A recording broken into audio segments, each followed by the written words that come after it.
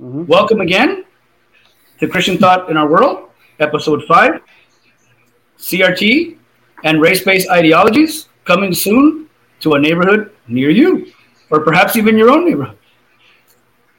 We've been dealing with the issue of race since the last episode. And so in this episode, we want to take a look at, more specifically, the ideologies that pertain to race in our culture today.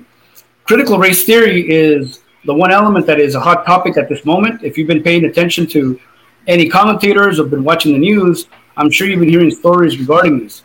So that's a topic that we want to take on today, particularly because I wanted to make a notation to a article that was actually in the New York Post, in which the teachers' unions actually announced that they'll be fighting against those that are critical against CRT. And so that means that they're not only going to be going against those who oppose, but that they're actually going to be going after parents that are disagreeing with this teaching. And so when you get a chance after the show, in the description, we will have a link to this article if you're interested in getting more details about this. But I think it's an interesting situation that this particular theory is now being sought to be imposed by actually what is the biggest teachers union in the country. And we know that for those of us who live in California here, for sure the NEA has a big role to play. So what we want to examine is what is exactly critical race theory and the ideologies that come off of that. One of the things that I think that if people don't already know this is that CRT is basically it's an element of what's called cultural Marxism. We have this Marxist ideologies that are being brought to us in our society, particularly through the schools, beginning at the colleges, and now it's going down, even down to kindergarten, even down to the elementary school levels. They're trying to push this stuff through. So the first question that we want to look at is, what is CRT and what is its aim?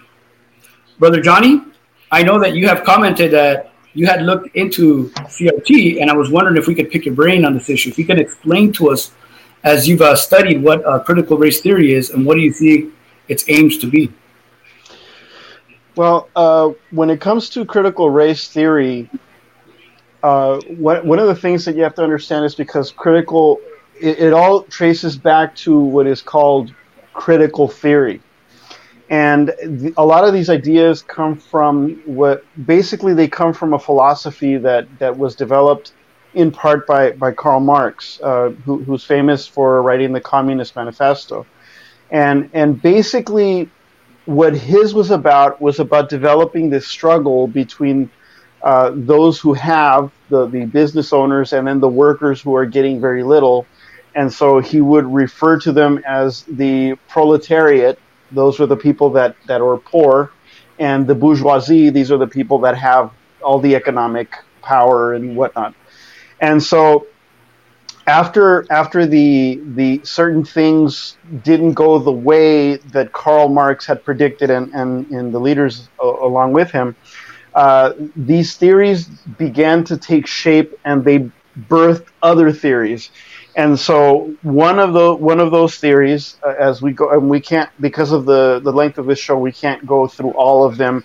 I would recommend a book that Brother James is going to talk about, which is by Voddie Baucham, called Fault Lines. And basically, what critical race theory is about is the idea. It's basically a worldview, an analytical lens one uses to examine the world, and they're basically saying that racism is a normal thing. We basically live with it, even if you don't know it. If you're a white person, you are a racist because that's the way society has conditioned you. And what you do is you have to redefine racism by looking at inequalities. So if white people are doing better in certain things than black people are doing, therefore it's systemic racism. And you have certain terms that are used that are sociological, such as anti-racism, which is basically the belief that white people cannot be racist.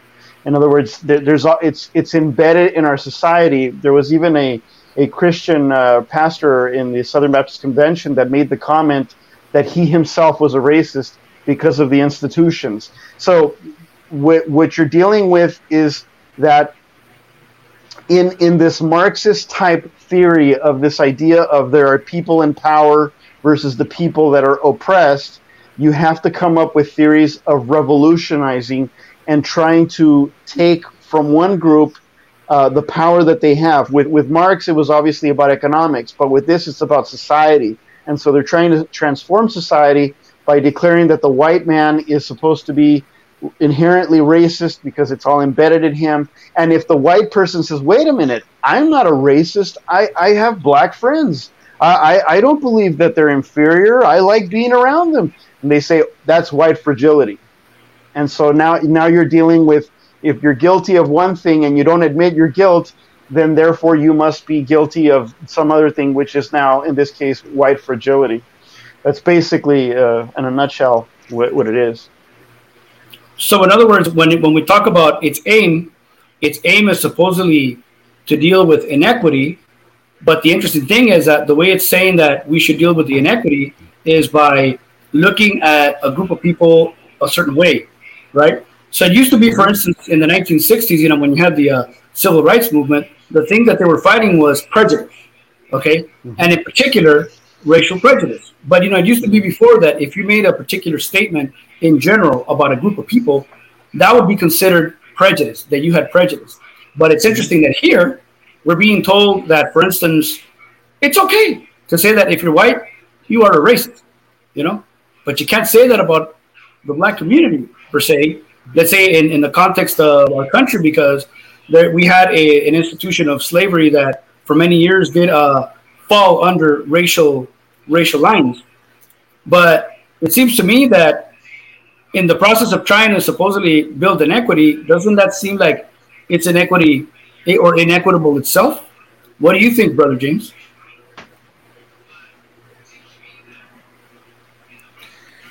Well, yes. I mean, there's a lot of things from this theory, and even though you use it, it is a theory because things don't make sense. It's very, very aligned with postmodernism. There's this aspect of just things that are contradictions. I don't see this type of equality that is supposedly the whole aim of CRT. I really see kind of they pick and choose whatever it is that they really want to do. But I do want to add a little bit to what Johnny spoke of, because in Richard Delgado's book, Critical Race Theory, he actually maps out these 4 key presuppositions on how CRT is and its outlook. And I think it's very telling, especially at the end. The first one is that racism is normal, and it says that the usual way society does business, the common everyday experience of most people of color in this country is that racism is normal. And then they have this thing called convergence theory, which is that race class whites. So it's really just white, the white ethnicity that is being tunnel visioned into these people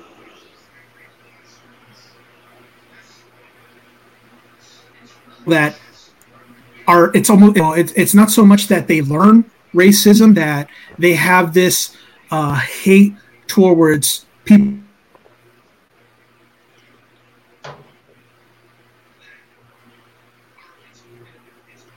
of color that kind of comes to fruit. Guys are saying anti-liberalism.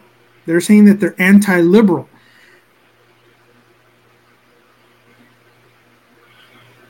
Because it questions the very foundation of legal reasoning, Enlightenment rationalism, and neutral against everything. And that's what we saw on postmodernism. It was going against modernity itself, which doesn't necessarily mean that modernity was correct, but it was even going against that.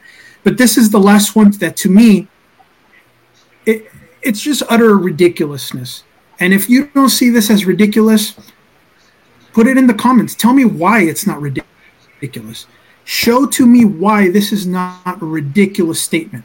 It says knowledge is socially constructed, so that storytelling, narrative reading is the way Black people forward knowledge versus the science, reason method of white people. It says that the minority status, in other words, brings with it presumed competence to speak about race and racism. That the legal storytelling movement urges Black and brown writers to recount their experiences with racism and the legal system and to apply their own unique perspective to assess law's master narratives. That's subjective. And now it's saying that science itself, the thing that people go to as their standard, even when they're not religious people, they go to this standard. Now they're saying that this is wrong too, that this is socially constructed through the white ethnicity. I mean, that's utter ridiculousness. I don't see how it wouldn't be. And then speaking of their aim, this is what their aim is. According to their own writings, it says that this critical theory is geared toward identifying and exposing problems in order to facilitate revolutionary political change, which means that they want a revolution. They're not interested in reforming anything. They're not interested in fixing. They want to change the entire thing to the way they see fit.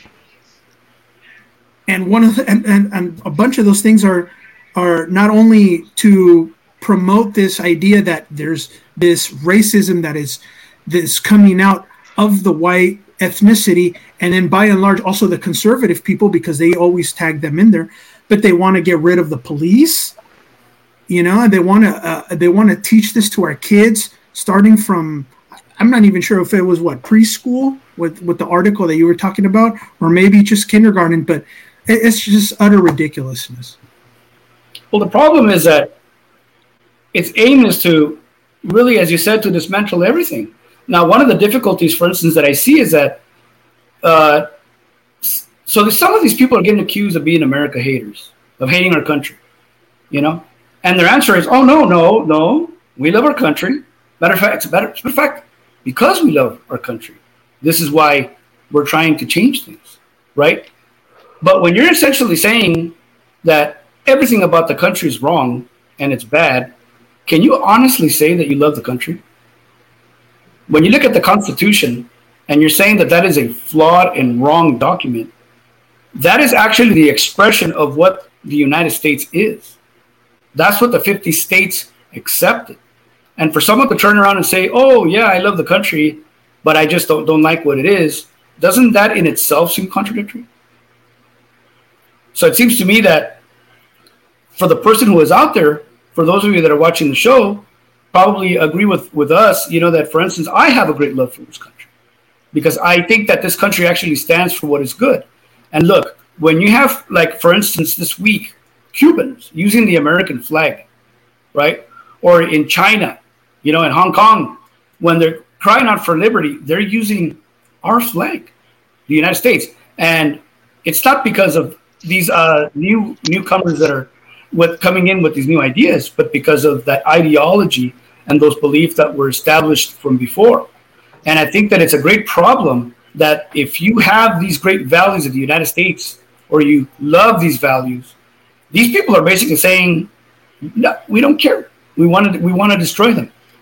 I mean, think to yourself, is that what we want? Is that what we want to do to our society? Is America perfect? Let me add one more quote. Mm-hmm. Go ahead. This is also from Fault Lines, but it's quoting here from. Hold on, let me switch this up. Okay, it's not wanting to work. Well, anyway, this is according to the UCLA Luskin School of Public Affairs. CRT recognizes that racism is ingrained in the fabric and system of the American society. The individual racist needs not exist to note that institutional racism is pervasive in the dominant culture. This is the analytical lens that CRT uses In examining existing power structures, CRT identifies that these power structures are based on white privilege and white supremacy, which perpetuates the marginalization of people of color. CRT also rejects the traditions of liberalism and meritocracy. Legal discourse says that the law is neutral and colorblind. However, CRT challenges this legal truth by examining liberalism and meritocracy as a as a vehicle for self-interest, power, and privilege. And so basically what they're saying is that, I mean, when you look at what racism was during the Civil War, right, it was about people declaring that a specific race, in this case it was the blacks, the Africans that had been brought over in the slave trade, that these people were not human, that they were inferior savages. Okay, that's racist. That's completely wrong. It is unchristian. And there were Christians on both sides of that argument. Christians saying they're inferior and other Christians saying, no, they're equal, they're created in the image of God and stuff like that. But then, as this became a social evil, the idea that the blacks were inferior, now it became a separate but equal. So now you had another form of racism where you're saying, okay, yeah, you're equal to me. Yes, you're created in the image of God, but I want you to stay over there and I'll be over here. That's racist, absolutely. But now we're not talking about separate but equal. We're not talking about inferiority. We're actually talking about someone saying that it's systemic in the countries, in the culture, and in the fabric of society. Even if you yourself don't feel a certain way, you're beneficiary, and just by the fact that you're white, I mean, none of us are actually Caucasian, but just the very fact that you're white makes you, by default, a racist and the beneficiary of white privilege. And that these are the kinds of things that are taught as a worldview, as a religious worldview, to be honest. Well, I have to correct you on that one, brother. Asians are now considered white because of their privilege. As a matter of fact, they even have at times greater privilege than the white people do. So I don't know if you heard about this little cartoon that I think it was the Babylon Bee did, or I don't remember if it was the actual Babylon Bee. I think it was, or not the Bee, but where actually they had a meeting of the white supremacists, the Ku Klux Klan, and they were introducing an Asian, and the guy was protesting, why are we bringing in an Asian? And the idea is that because of the way now privilege is being looked at, it's, even though they're making racist claims, we're seeing that this is one of the ways where it's inconsistent, because they're saying, well, Asians have, they're overly represented in these areas, and therefore, they have privilege as whites do so. So it kind of shows you that this is not something that they're actually consistent on. On the one hand, they're saying, well, it's an issue of race, but then on the other, if it's not fitting, their racial description, then they start modifying it. So, and this goes back to what Brother James pointed out, which is that if this is just social construction, couldn't we accuse them of the same thing? Aren't they just bringing a new ideology to the table, creating their own social construct? So it just becomes ridiculous, as James said, because what is the standard? When we, as Christians, are we to look for the truth? Yes, right? If we're looking for the truth, that means that we're looking for a standard. And what these people are doing is they're not bringing in a standard. And if it is, it's a subjective standard. And apart from the fact that I don't even think it's a biblical standard. So the second question that I actually have is, should we embrace CRT and its developing movements such as BLM and Antifa? Black Lives Matter is essentially, the group that is trying to make an argument towards, looking at the black community in a different way, right?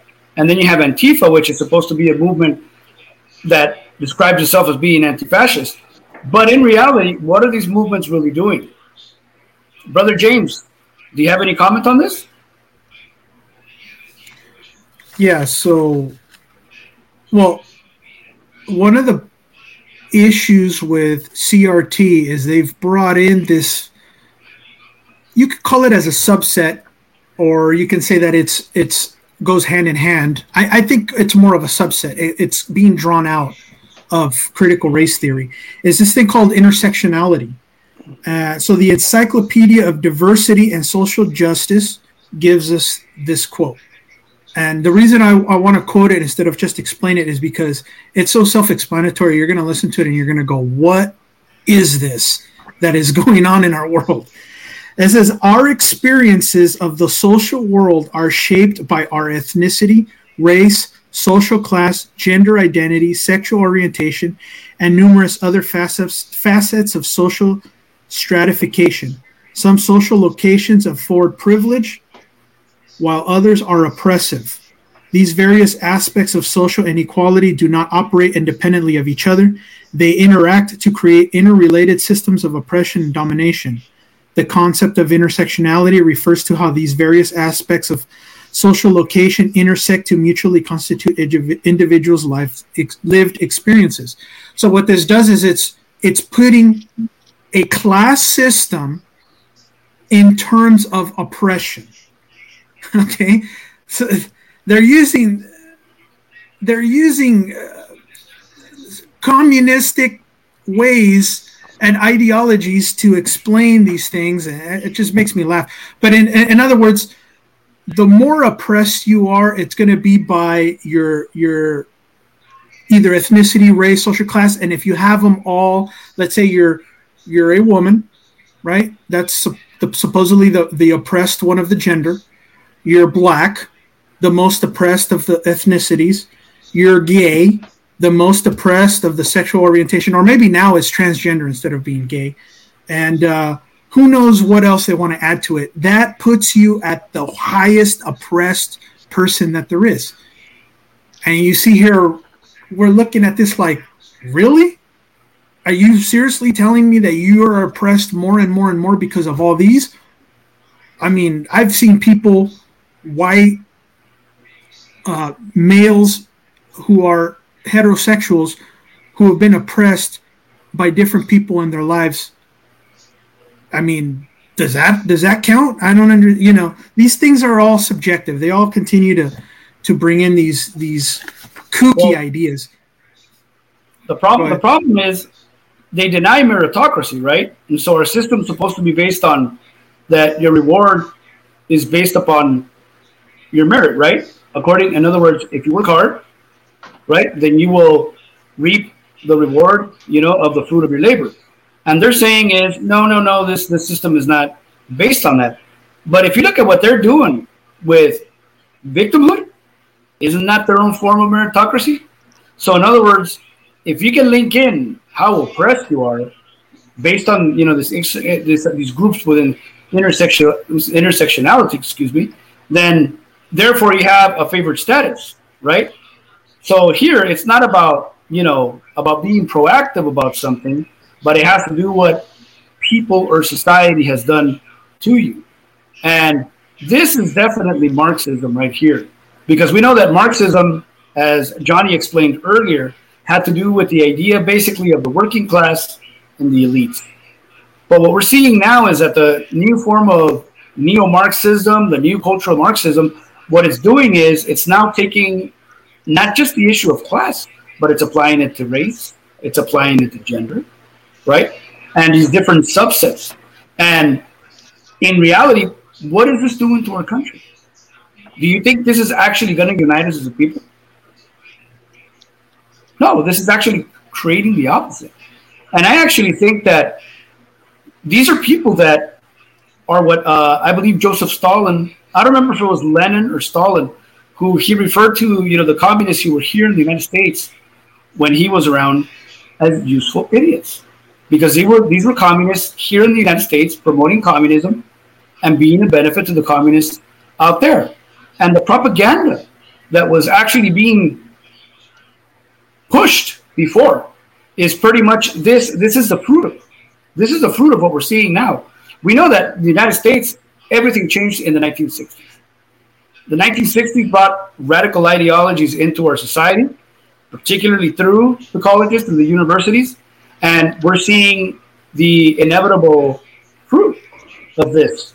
And I think that because our society has been, kind of like how they talk about that analogy of if you throw a frog, in in a pot, and you start raising, little by little the heat, that you'll eventually boil up, which is not true. I'm sure you know that at some point, right? If we were in a pool and it started to get hot, at a certain point you're going to jump out. But if we were to follow that analogy, that's in essence what's happening here, which is that ever since the 1960s, we've had ideas after ideas being pushed, right? And I think one of the ideas, for instance, that led to that would be in the case of gay marriage. We were told that if we just allowed people that were gay, to be able to marry the way everybody else does, that would, in essence, bring that tolerance and acceptance that was needed. But did it do that? No.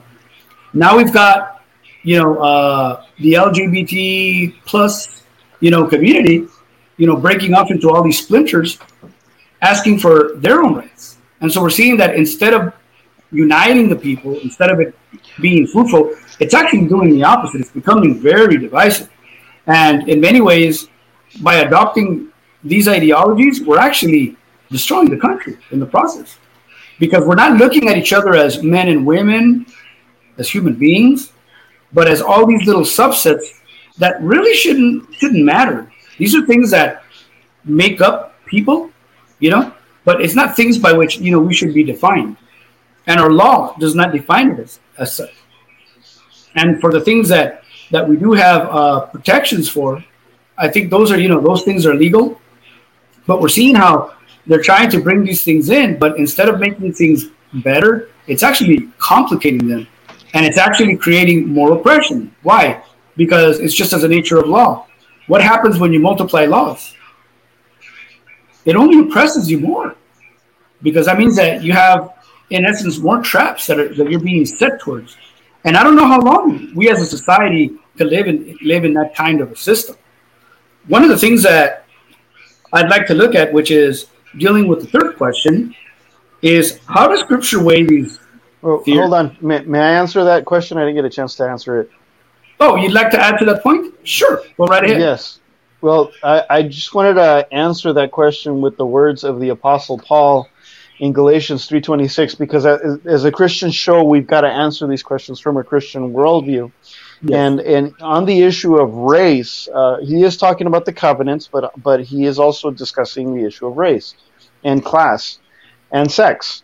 In Galatians 3:26, Paul says, "There is neither Jew nor Greek, there is neither slave nor free, there is neither male nor female, for all of you are one in Christ Jesus. And if you belong to Christ, then you are Abraham's descendants, heirs according to the promise." So the Apostle Paul in sacred scripture, according to the teaching of God's word, we are being told that we are not supposed to look at each other and say, well, this person belongs to this community and that person belongs to that community. We're all supposed to belong to one community, and that's the community of Jesus Christ. Yes. And so in answering that first question about how the Scripture weighs those theories, the second question, which is basically a parallel to it, is how are they violating biblical precepts? So you gave an example right now from Galatians. I'd like to actually give some examples from actually 3 sections of Scripture. And I'd like us to take a look at Proverbs 20, looking at verses 10 through 11. And look what it says here. It says, "Unequal weights and unequal measures are both alike an abomination to the Lord. Even a child makes himself known by his acts, by whether his conduct is pure and upright." But notice how it says that God despises unequal measures. And what do we have with these theories? They're basically asking to accept us to look at double standards, right? So in other words, we're told, for instance, that the white race is racist by nature. So what about the black race? Is there racism in the black race?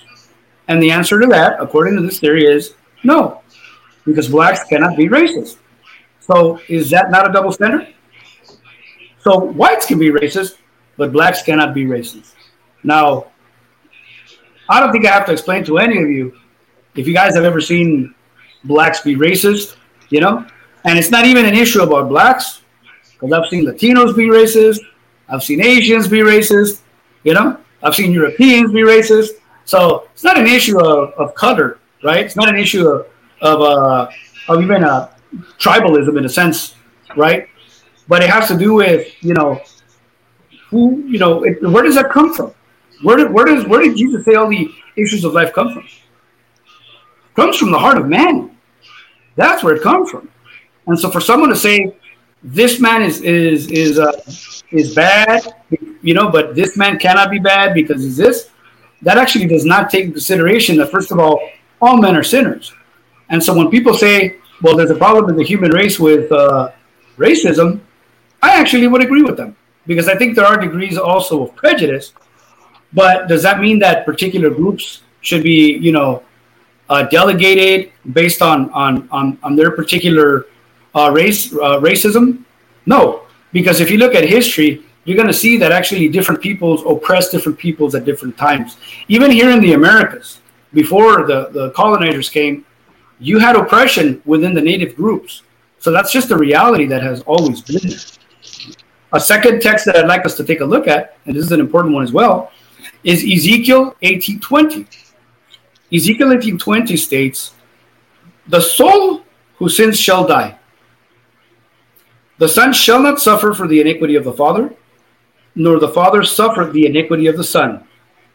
The righteousness of the righteous shall be upon himself, and the wickedness of the wicked shall be upon himself." So what are we seeing here? We're seeing another aspect, which is that in these groups, we are being told, for instance, that whites should be paying reparations to blacks based on what? On a past sin, right? Because the white society, enslaved and oppressed the black society. But in essence, are we not violating the principle of this text? Shall we impugn those people that are living today who were not involved in that, or even worse than that, who don't even support it, and to turn around and say that, on top of the fact that if you know anything about history, this is an insult to people in the past. Because when the Civil War happened, half of those that fought were fighting for what? For the freedom of the black from slavery, and those people died for that. And then to turn around and say, "Oh, all whites have to pay, a reparation, because of what happened." This is actually an insult to those who fought and gave their life for that. And I think that once again, this is showing, first of all, that we're not operating on truth, and that we're operating on different measures, which is an abomination to the Lord. Third, I'd like to take a look at John 7:24, which says, "Do not judge by appearances, but judge with right judgment." And this has to do with the fact that if we're not to judge by appearances, brothers, isn't judging by someone's skin color judging by appearance? Can you tell the heart of a man by the color of his skin? No. But yet, based on these theories and what these people are perpetuating, this is actually a violation of biblical precepts. And I think it's very important that when we're considering these things that are being promoted, CRT, BLM, Antifa, I'm sure there are other things, that we've forgot to mention here. You mentioned intersectionality, James. These are things that as Christians, we have to be very, very clear about. And we got to make judgment on these things. Any comments? Any other text, brothers, that you could see could fit in terms of violation of God's law? I do actually have some comments that are on the feed and a couple of questions, but I don't know if you want to wait for those though. Yes, I think let's. Did any of you have any more examples of texts or precepts? James, if you can please go ahead. Well, okay, so one thing that these people are doing is when they're infiltrating their ideologies into the Christian world, what's happening is we have these people that are coming out, they're writing their books, they're writing their articles, they have their podcasts and their blogs, and what they're essentially saying is that the Savior theology that comes out of the Bible, because our Lord Jesus Christ is our Savior. He's saving us from the wrath of God through his atonement, through his work. But they want to talk about this thing called liberation theology, which what it's doing is it's taking the focus away from Christ's work and putting it on the oppressed of the world, and it's using scriptures where it talks about oppression, and I think they're doing it out of context. And maybe we can look at one of those in a little bit. But what I did want to show is that, so they're twisting scripture. But this is the thing. Regardless of the circumstances, if, for instance, all this was true, if critical race theory was true, this is the problem also, is that they are not dealing with the problem the correct way, or at least the biblical way. So this is more geared towards those Christians that have embraced this, because the Bible specifically says in Luke 6:27 through 36, if you guys could turn there. So Luke 6:27 through 36, where it states, "But I say to you who hear, love your enemies. Do good to those who hate you. Bless those who curse you. Pray for those who mistreat you. Whoever hits you on the cheek, offer him the other also. And whoever takes away your coat, do not withhold your shirt from him either. Give to everyone who asks of you, and whoever takes away what is yours, do not demand it back. Treat others the same way you want them to treat you. If you love those who love you, what credit is that to you? For even sinners love those who love them. If you do good to those who do good to you, what credit is that to you? For even sinners do the same. If you lend to those from whom you expect to receive, what credit is that to you? Even sinners lend to sinners in order to receive back the same amount. But love your enemies and do good and lend, expecting nothing in return, and your reward will be great, and you will be sons of the Most High, for he himself is kind to ungrateful and evil men. Be merciful, just as your Father is merciful." So what is the principle that is taught here? Because we know Jesus can speak a lot of times in this parabolistic way, or somewhat of analogous to certain things from the Old Testament. The Old Testament also repeats this. We are to be loving to our enemies. We are to try to teach them, you guys, what you guys are doing is wrong.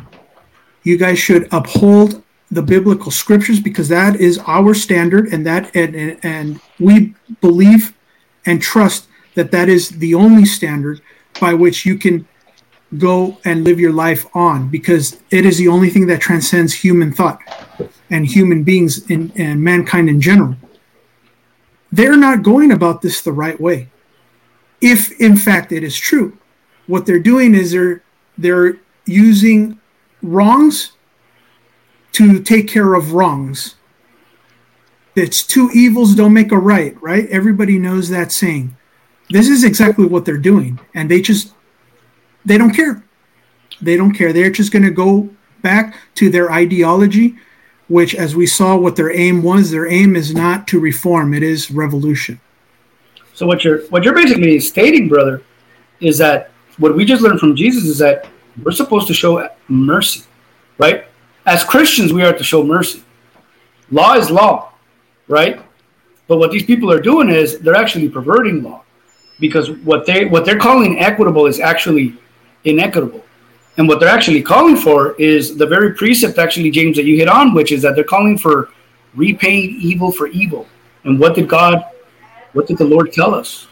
Do not repay evil with evil. But that's the great example that we have there. Now, I did want to mention something, which is going to be connected with the fourth and last question, because at the 45-minute mark, we do want to get into questions, and particularly the ones that we haven't answered, Johnny. So we're going to actually want to take on two questions brought to us from a previous show by John Marvin, and we'll have to deal with the comments and questions at another time for today's show. But going to that point, I want to once again point you to another article coming from WCTI12.com news, and it has to do with Project Veritas actually catching an attorney for PBS stating that what they want to do is take Trump voters and put them in re-education camps. And because of that, and it was brought out by Project Veritas to the public, the attorney has actually resigned. And this is very telling in light of what I said earlier, which is that we have the NEA, which is supposed to be a union that is supposed to be serving the people, serving us, right? But telling us yet that it doesn't matter what we want to teach our children. They're going to teach what they deem to be right. And here we have for PBS, which we know is does receive public funding. It's not all public funding, but we have someone from within, that particular institution very openly stating his view. And I think that this has kind of pretty scary connotations, because even if they're not doing it at the moment, brothers, what did I just say about the 1960s? All these radical ideas were out there, and it was just a matter of time before these things came to fruition. Why would we not think that many of these evils that they want to put upon us, who are opposing, their views and their theories, that they're not going to come after us? So the fourth question is, what should Christians do in light of the spread of racial theories? And I'll let you guys go ahead and answer that, and we'll start with you, Johnny, since James was the last one to speak. Well, one of the things that I like to focus on, and I'll be brief, is just that Christians need to impose. Well, let me rephrase. I think that Christians need to focus on discipling. Pastors need to disciple, teach Christian ideals, Christian worldview to the people in the church. And I know that we're not supposed to necessarily get political in church per se, but we are supposed to have a Christian worldview, teach people about, because Christianity tells us about where we came from, who we are, where we're going, and it centers around God and what He wants us to do. And so as Christians, this is what the leaders, the elders and the deacons, this is what they're supposed to do. And the other aspect of it, it's the parents. If you're someone out there in the audience, you're a Christian, and your kids are out there and they're being taught these anti-Christian ideas in their schools, we know that they're hearing it at the university, because this stuff is in the universities and it's being taught even to the little kids. It's in the television. It's on the television shows, the sitcoms. These things are being taught. They sprinkle them in there with their jokes and with their dramatic. And also, of course, when you're watching television shows like Supergirl, which I've watched many of them, although I've kind of gotten tired of it, because the politics tends to get really overblown, and they're always portraying conservatives as villains, and that's a narrative choice that they make. And so I think that parents need to be aware and teach their kids, look, this is the Christian way of seeing the world. And if parents take the time to talk to their children, expose them to the right material, have them read the Bible, pray, read good books that teach them, how to think critically rather than critical theory, but to actually think critically, and to just have discipleship. If you were to train soldiers in the church and in the home, you will not have this kind of success, because these things, the schools and the media and the entertainment industry are basically breeding grounds for these kinds of information. I think that Christians need to participate in, make good faith-promoting movies that are good, and make Christian schools that actually teach kids these things. And I think you can see a change in that way, because these unbiblical theories that are anti-God or anti the Christian God, these theories tend to fall apart. At one point, communism and then the socialism of the communist of the USSR with the Soviet Union, that was seen as something that was going to bring an end to the world. And guess what? The Soviet Union is now gone. So this stuff can go away, but it needs to be defeated by truth. And so I'll leave it at that, and I'll let Brother James take over. If possible, James, if you can give us response in about a minute because we're getting into our question time? Yeah, very simple. You need to have people knowledgeable when it comes to these types of worldviews that come out. So one of the best ways to do that is share this video, and there's a bunch of. I mean, in all seriousness, share it because I think we're talking about we're explaining it in a very simplistic way. There's many books. Like I said, I would promote Voddie Baucham's book on critical race theory. There's also Carl Trueman's book, The Rise and Triumph of the Modern Self. But definitely, you need to correct these people when it comes up. And the way you do that is through Scripture, as 2 Timothy 3:16 says, all Scripture is God-breathed and profitable for teaching, for reproof, for correction, for training in righteousness. So that's what you need to do. You need to use the Word of God and show them that this is not biblical. This is not right. What's your standard? Why is it that critical race theory has this standard? It just came out of nowhere, number one. And number two, does it transcend man's thought? Is it really above man's thought? Or is it just man-centered theology? Yes, I think both of you made good points. Definitely want to be informed. We hope that this show, is one of those vehicles towards that. But the one thing that I personally want to say is be bold. For those of you who have children, be bold and get involved in your community. Second, and actually you should be first, is we should be praying about this. We need to be praying for our nation, and we need to be, particularly at your local level, pray for your community and be involved and know what's going on. And don't be afraid to voice your opinion and encourage those with you. Join others and give me your opinion. And third, show mercy. Do not be like them. Do not repay evil with evil. Show mercy to them. Let's pray that God may change minds, that some of these people will be able to be, their eyes may be able to be open, that they may not be blind to, what they are in.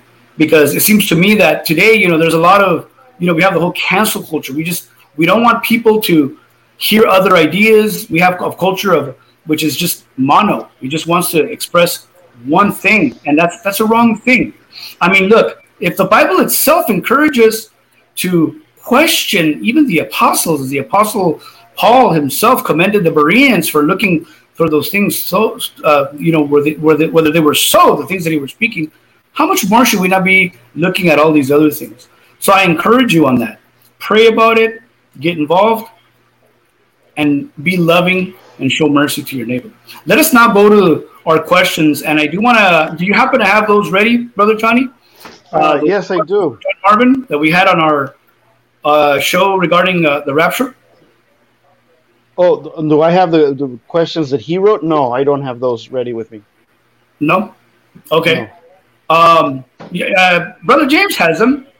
Yeah. Would you like to go ahead and why don't you start with the first one? Yeah. So the first question was from John Marvin.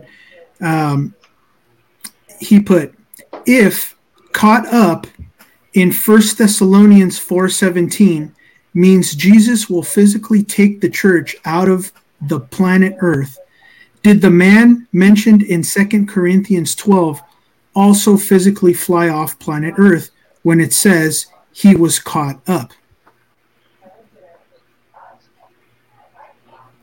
Did you want to answer that one, Johnny?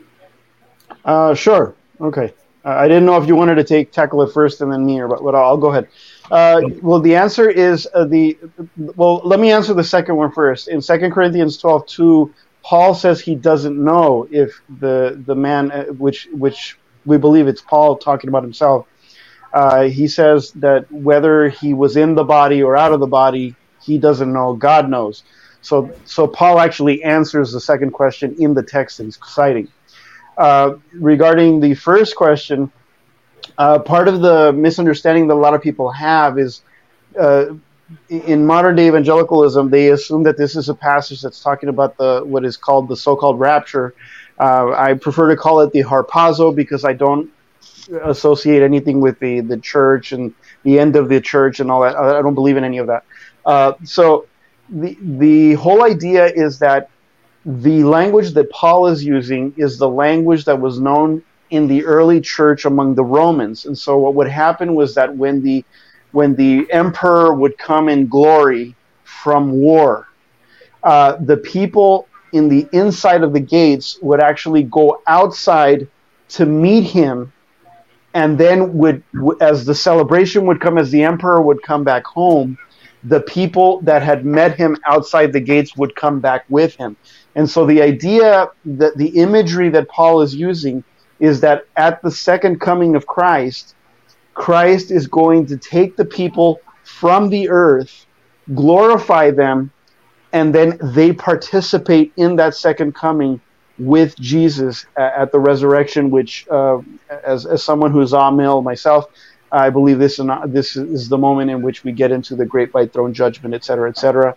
We can get into premillennialism at another time, but those would be my two answers. Yeah, I think I also want to point out that we're talking about two different things here, right? We have to pay attention to context, because the event that's being described in 1 Thessalonians 4, and then and the other, what was the other scripture? The one regarding Paul? 2 Corinthians 12, too. There you go. Yeah, so we're talking about two different things. I don't think that Paul is talking there about the coming of the Lord, right? He's actually speaking about an experience that he has. But as you said, he gives the answer. He does not know. But I do like a point that privately you had made, Brother Johnny, and this is why I actually had picked on you, which is that the fact that he actually questions it kind of implies that he could, right? Mm-hmm. That he could bodily have got up. But there's a reason that's being raised because Mr. John Marvin, I've never met him, but Mr. John Marvin is a full preterist, and let me just make a quick point. The thing about full preterism is that because they believe that the second coming of Christ in finality took place in 70 AD, they believe that that's the moment in which the resurrection took place, and for them that means that the resurrection is not a physical resurrection, but only spiritual.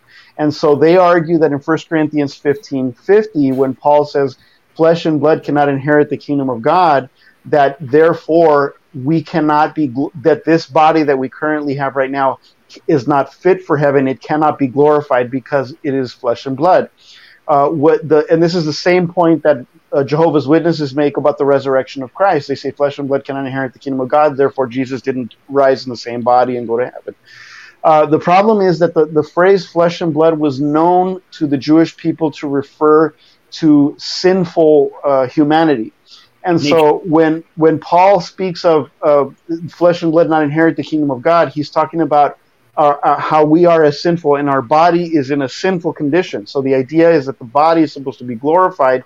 It's supposed to put on the spiritual, and so it becomes a body that is fit for heaven. But the significance about this connection between 1 Corinthians 15:50 and 2 Corinthians 12:2 is that if Paul understood his own words as being that this body could never, under any conditions, enter into the presence of God, then he would have never asked that question in 2 Corinthians 12:2, whether in the body or out of the body, because he would have known that. And the fact that he doesn't know that means that he believed that you could have your body, this body, in a glorified state in heaven. Okay. Brother James, did you want to add anything, or can we go to the second question? Yeah, you guys answered it perfectly, so I think let's go to the second question. Let's go to the second question. So if Jesus is going to rapture the church out of the world, why does Jesus pray for the exact opposite thing to happen, that the church would not be taken out of the world in John 17:15 and 20? So this is concerning the priestly prayer of Jesus, right? Yes. Yes. Well, once again, I think that context is very important, right? Because notice that he says there that he doesn't want them to be taken out of the world, but what does he actually do? He's sending them out, right? So that's the purpose. But we're also talking about the present ministry of Jesus, right? Those of us who are amillennial believe that we are living in the millennial reality, right? And that we are actually fulfilling the conquering, of all things being put under his feet. And so when we speak about the rapture, though, or the caught up, we're actually talking about the end. Now, this is where it makes it very difficult, because if you're saying that it's only spiritual, right, then that end happened, what, in 70 AD? You know?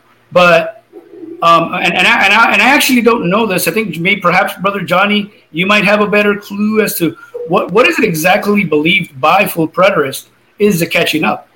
So what is that exactly? Or that had parzo, that happens spiritually? How does that happen spiritually? The problem is that there are different views among them, but generally speaking, we have to understand is that for the full preterist, they believe that the resurrection, and that for them that's a past event. It's not present or future. Yes. It's a past event. So for them, resurrection means that you go from spiritual death to spiritual life. And so in their doctrine of the intermediate state, pre-70 AD, if a believer dies, he goes into paradise, which is in the Hadean realm. And there's a lot of people in the Reformed community. We're actually Reformed ourselves, but we are actually in disagreement with many in the Reformed community regarding the issue of what happened to the saints that died prior to Christ. And so full preterists are in agreement with us that the people that died prior to Christ that were believers would go into paradise, which was in the realm, the abode of the dead, which is known in the Hebrew as Sheol, or in the Greek as Hades or Hades, depending on how you pronounce it. And so they believe that when Christ returns in 70 AD, from the full preterist perspective, not the partial preterist perspective, that those who are in Hades are brought out of Hades and they go to heaven, and that's the resurrection. And the glorified bodies that they receive are actually a byproduct of the resurrection. The body rising is not the resurrection in full preterism. It's a byproduct of the resurrection.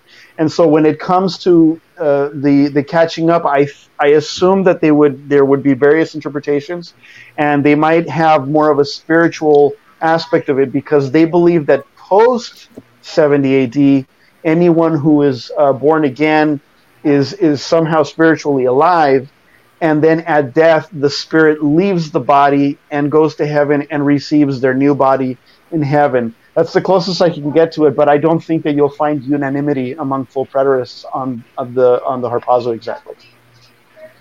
Okay, so basically, yeah. So we would have a fundamental disagreement in terms of, because we obviously we confess, as the church has historically has, right, that Christ will return, as Acts 1 says, you know, from heaven, you know, in the clouds, and that we will behold him, and that obviously we believe that in 1 Thessalonians, it's describing the event in which we are being caught up to him when he comes in judgment to put all things to end, right? So I mean, I don't know how much more I can add to that, but other than that would be our conclusion, which is that we don't believe that in 1 Thessalonians 4 that there is just a spiritual aspect to that, but that it's actually speaking about the physical resurrection. Because we actually. Add one more thing?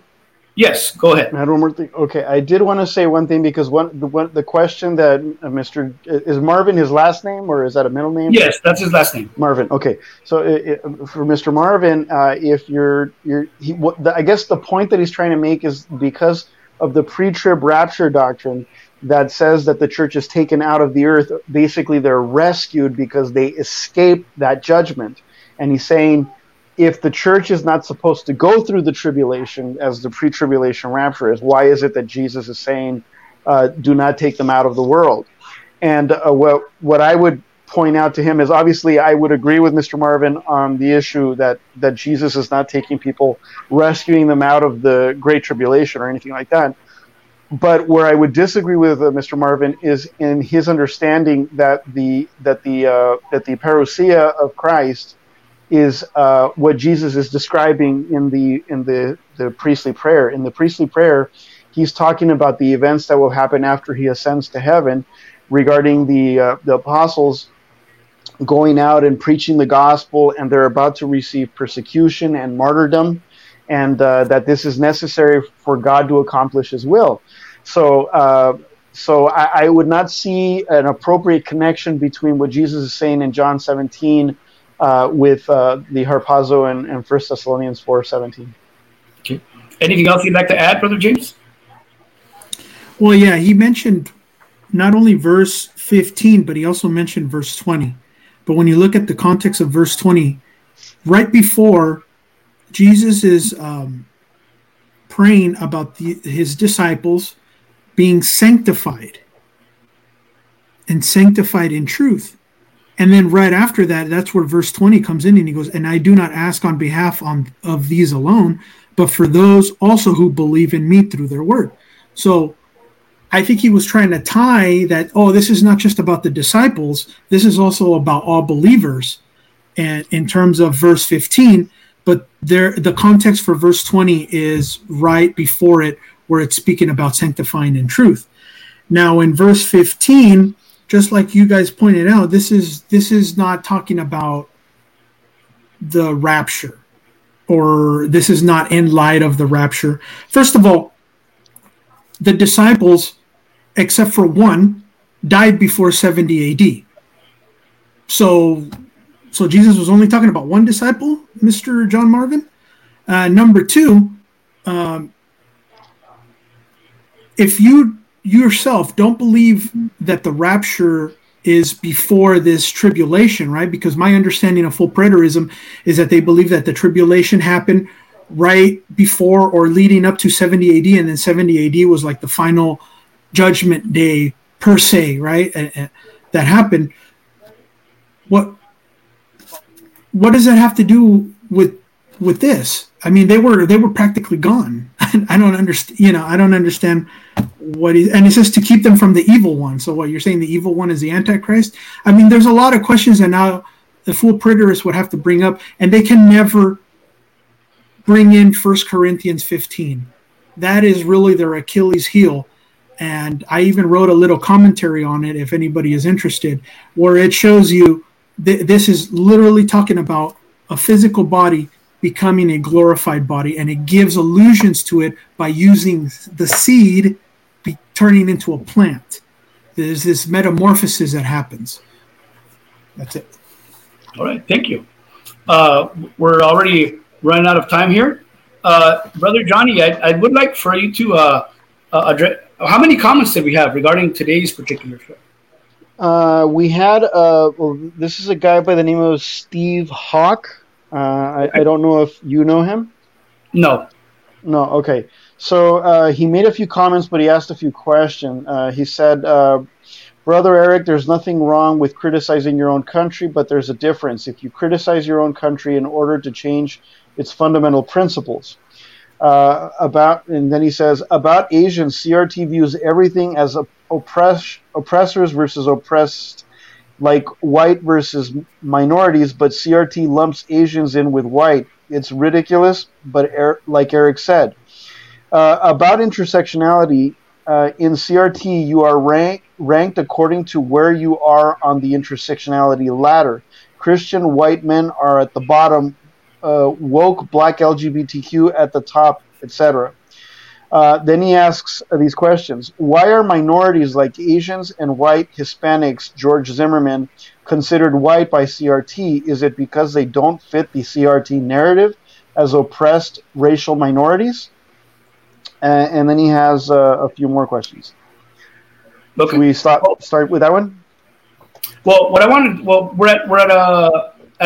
an hour and 6 minutes, and we want to kind of respect, the timing of the show. But I did want to have an idea of what we will be addressing in the following show. So in the following show, we will be dealing with these questions. And Steve Hawk, welcome, and thank you very much for contributing to our show, to being able to have a good, lively discussion. And sort of his last comment is really the one that I think we should do for the next show. Yes. So so we could definitely, we haven't actually planned out what our next show is, right? Because we did have the issue of race, and we wanted to deal with the ideologies today. Well, actually, this is what he said, though. maybe you guys can consider going over 1 hour for Q&A. I don't think most of your followers would mind. It's a good way to measure public interest, interact with people, which attracts more people, etc. So, I mean, I think that maybe we could probably set up a way. I don't know if maybe they could email us the questions, or send the questions in the maybe on the Facebook comment section, and then we could catalog them all and then read them out loud and just do a Q&A show. But it depends on how many questions we are able to gather. So if Mr. Steve Hawk would like to compile a list of questions, we could do that. What do you think? Yeah, I think if anybody that has I think anybody who has anything particular to say, go ahead and send your comments, send your questions. It'll be a little difficult because I don't know how many questions we're going to be getting, but maybe what we can do is we can address the questions, and if there's any comments, maybe we can kind of highlight some comments that people make. But I think that, but for today, I think this is going to be good enough for what we're doing for today. And so I want to thank you for joining us. And if you've been blessed by this show, I want you to go ahead and support us by hitting like, subscribe, share, or comment. And remember to go live with us every other week. So 2 weeks from now, we'll be back, and hopefully we'll be able to have another good show that can bring some good discussion and good light into these things that we're trying to square off in this world, because as we're citizens of heaven, we're still living in this world, right? Just as we learned in John 17, we're not to be taken out of the world, but we're actually to have an effect in the world. And so we appreciate all of you who are supporting us. And so we just ask you to continue to pray for us. And we appreciate your support. And we just ask the Lord to bless you. And we will be seeing you next time. So may the Lord be with you until next following live Thursday.